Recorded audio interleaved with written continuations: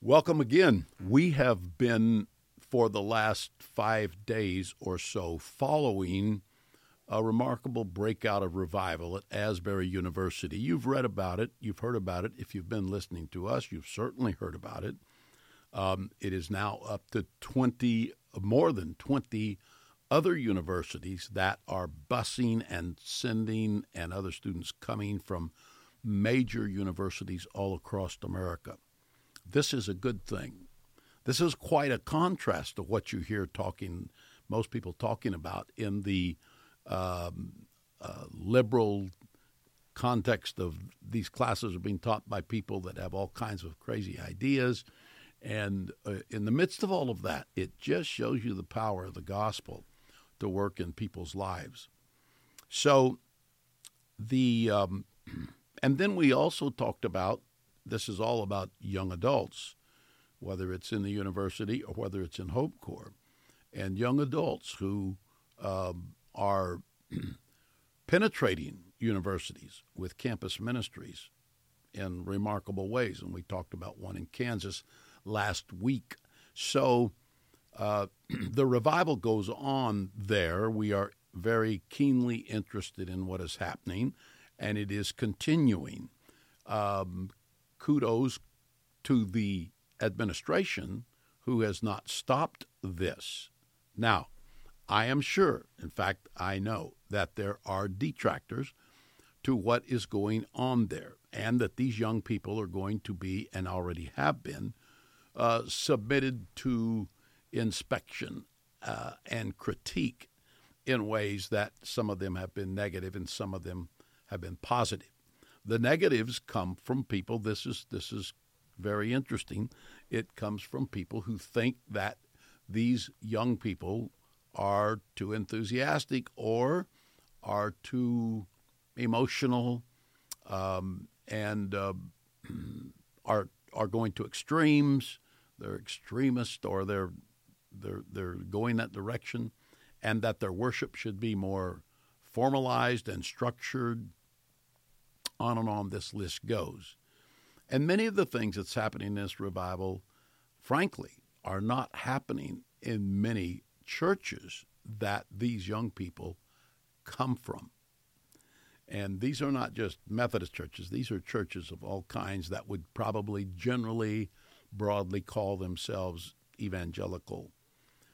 And certainly they would call themselves Christian. So when you look at this spectrum of things that are taking place, you want to find a way to balance that against the Word of God. Now, just let me say, we just don't have any other fully trustworthy construct to use as a backdrop to judge what we do in our worship of God, or how we have church, or how far we go in worship, or what happens when we worship, and when we get in deep enough spiritually, what takes place. We don't have any other construct except the Word of God. We've got a lot of clamoring voices that are trying to tell everybody what they can receive and what they can't receive. But the only authentic thing we have, at least on all things apostolic, the only authentic thing we have is this book, the Word of God.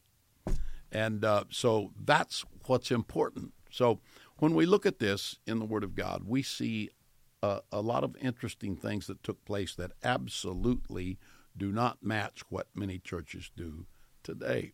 And some of them have to do with worship. And in virtually every century since the church was started, you can find people who are worshiping God in ways that the mainline controlling powers felt like were extreme or felt like were out of order. You can go back to the 1400s to the Albigenses and the Waldenses. You can go into the 16 and 1700s until you get into not only the revival in Western Europe, but the revival in the 1700s in Eastern Europe. And Stephen Minnow, and many other people that had a profound impact in their preaching and where the Spirit of the Lord moved greatly. There may be not anywhere that had more revival than did England, and the great revivals in Wales that took place are remarkable. And when you read about them, these people got into the Spirit and allowed the Spirit to have its way with them. So how does it come about that we get to where we are today? And there are many churches that are very suspicious of any kind of worship like is going on in Asbury right now, raising their hands and weeping and openly worshiping God and praying out loud and repenting of sins and getting caught up in worship choruses to the point that they are somewhat oblivious of what's going on around them. Many of these things, there are people that look suspect at all of that. Well, of course, we don't, because we understand that, and that's not being pompous. That is true. And the reason we understand that is because we understand that in the 20th century, the primary thought processes were all what we called modernism. They were all about following the scientific method. They came out of rationalism. Everything has to be rational. And logic reigns as both king and queen. And if it can't be proved in a test tube, then we cannot validate that it's really real and true. This came out of, in the 20th century, this came out of the Enlightenment back in the 1700s and maybe even a little earlier than that in its beginning. And so all of this has formed the way people think. This is why we say, when you read the Bible, oftentimes people do not get the fullness of it. Maybe none of us get the fullness of it, because it is written to a time that people, they thought in a different way than what we think in the Western mind today. Their thought processes were different. They were much more acclimated. I'll just give you one example, to dreams and visions. They were much more acclimated to connection between the heavenly world and the earthly world. That's the way they lived. This was not something that they just had to introduce on top of a thought, a way of thinking that was adverse to that. This is the way they lived. And so when you read the Bible, those people didn't think any of those things were out of order. When Peter's in jail and an angel comes and opens the door and lets him out, they didn't think of that as something out of order. They knew it was unusual, but we would think, well, where did he get the gate opener? And he clicked the right button at the right time on the electric gate and got him out. And so there's always this attempt to reduce. It's a rational reductionism, to reduce everything to explainability without getting into the spiritual or the supernatural. Well, so one of the things that we have repeated here, and it's worth repeating again right now, at least for a couple seconds here, is that a human being is not all cognition. Cognitive is how we cognize things. We think them through in our minds, and we grasp them, and we categorize them, and our mind does all of these things. But people are not all simply cognitive. We know that people are also affective, from which we get affection and love, and that when you get into Christianity, Christianity cannot be gripped by cognition alone. Christianity includes that which has to do with our emotions, our volition, our will. Our decision-making is influenced not simply by some detached way of thinking, but it's influenced by circumstances, feelings, certainties and uncertainties that come in this area of ambiguity. All of this is part of us. So when you try to take Christianity and you try to isolate it over here to just anything that will submit itself to the scientific method, then what happens is that you will get things that can be gained in Christianity from cognition. You can read the Bible and get things through your mind, but you can't get the whole picture. There is no Christianity that is not affective.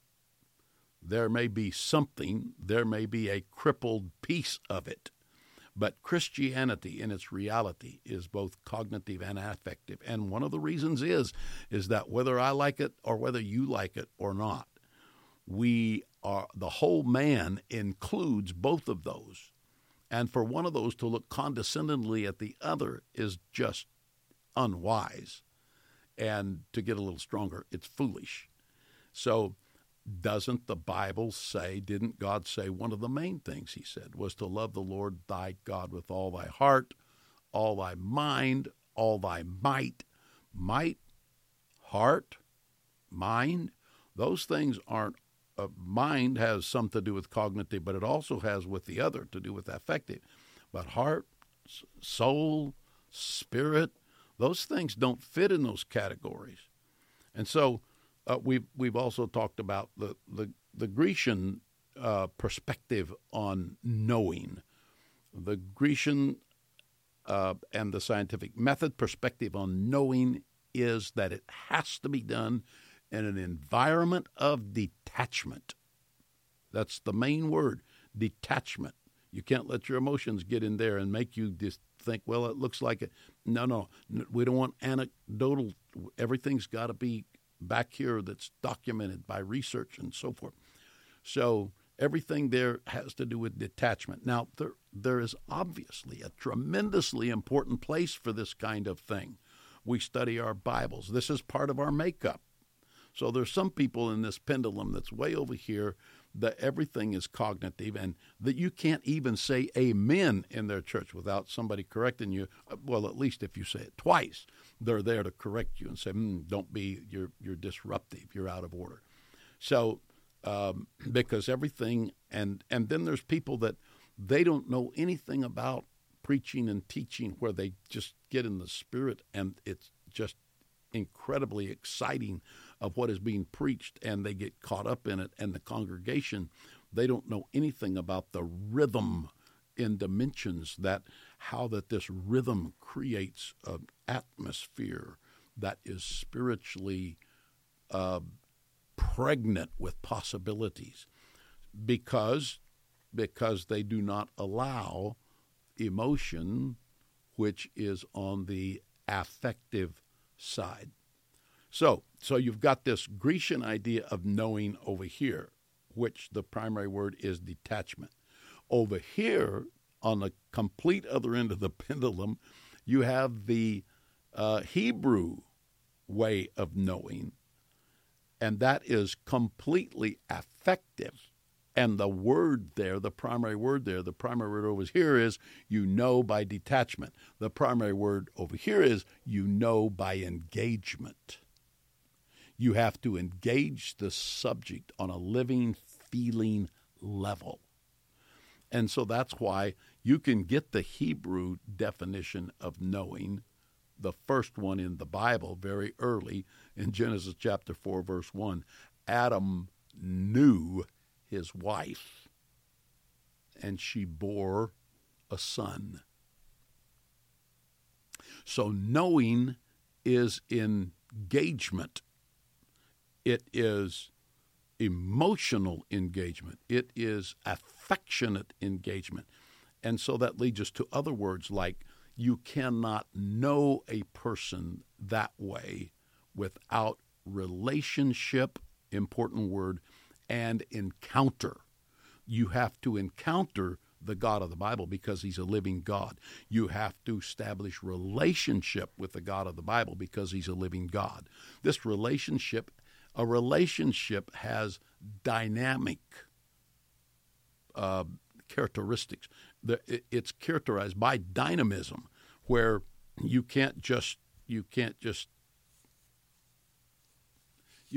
have a baby with your mind in detachment.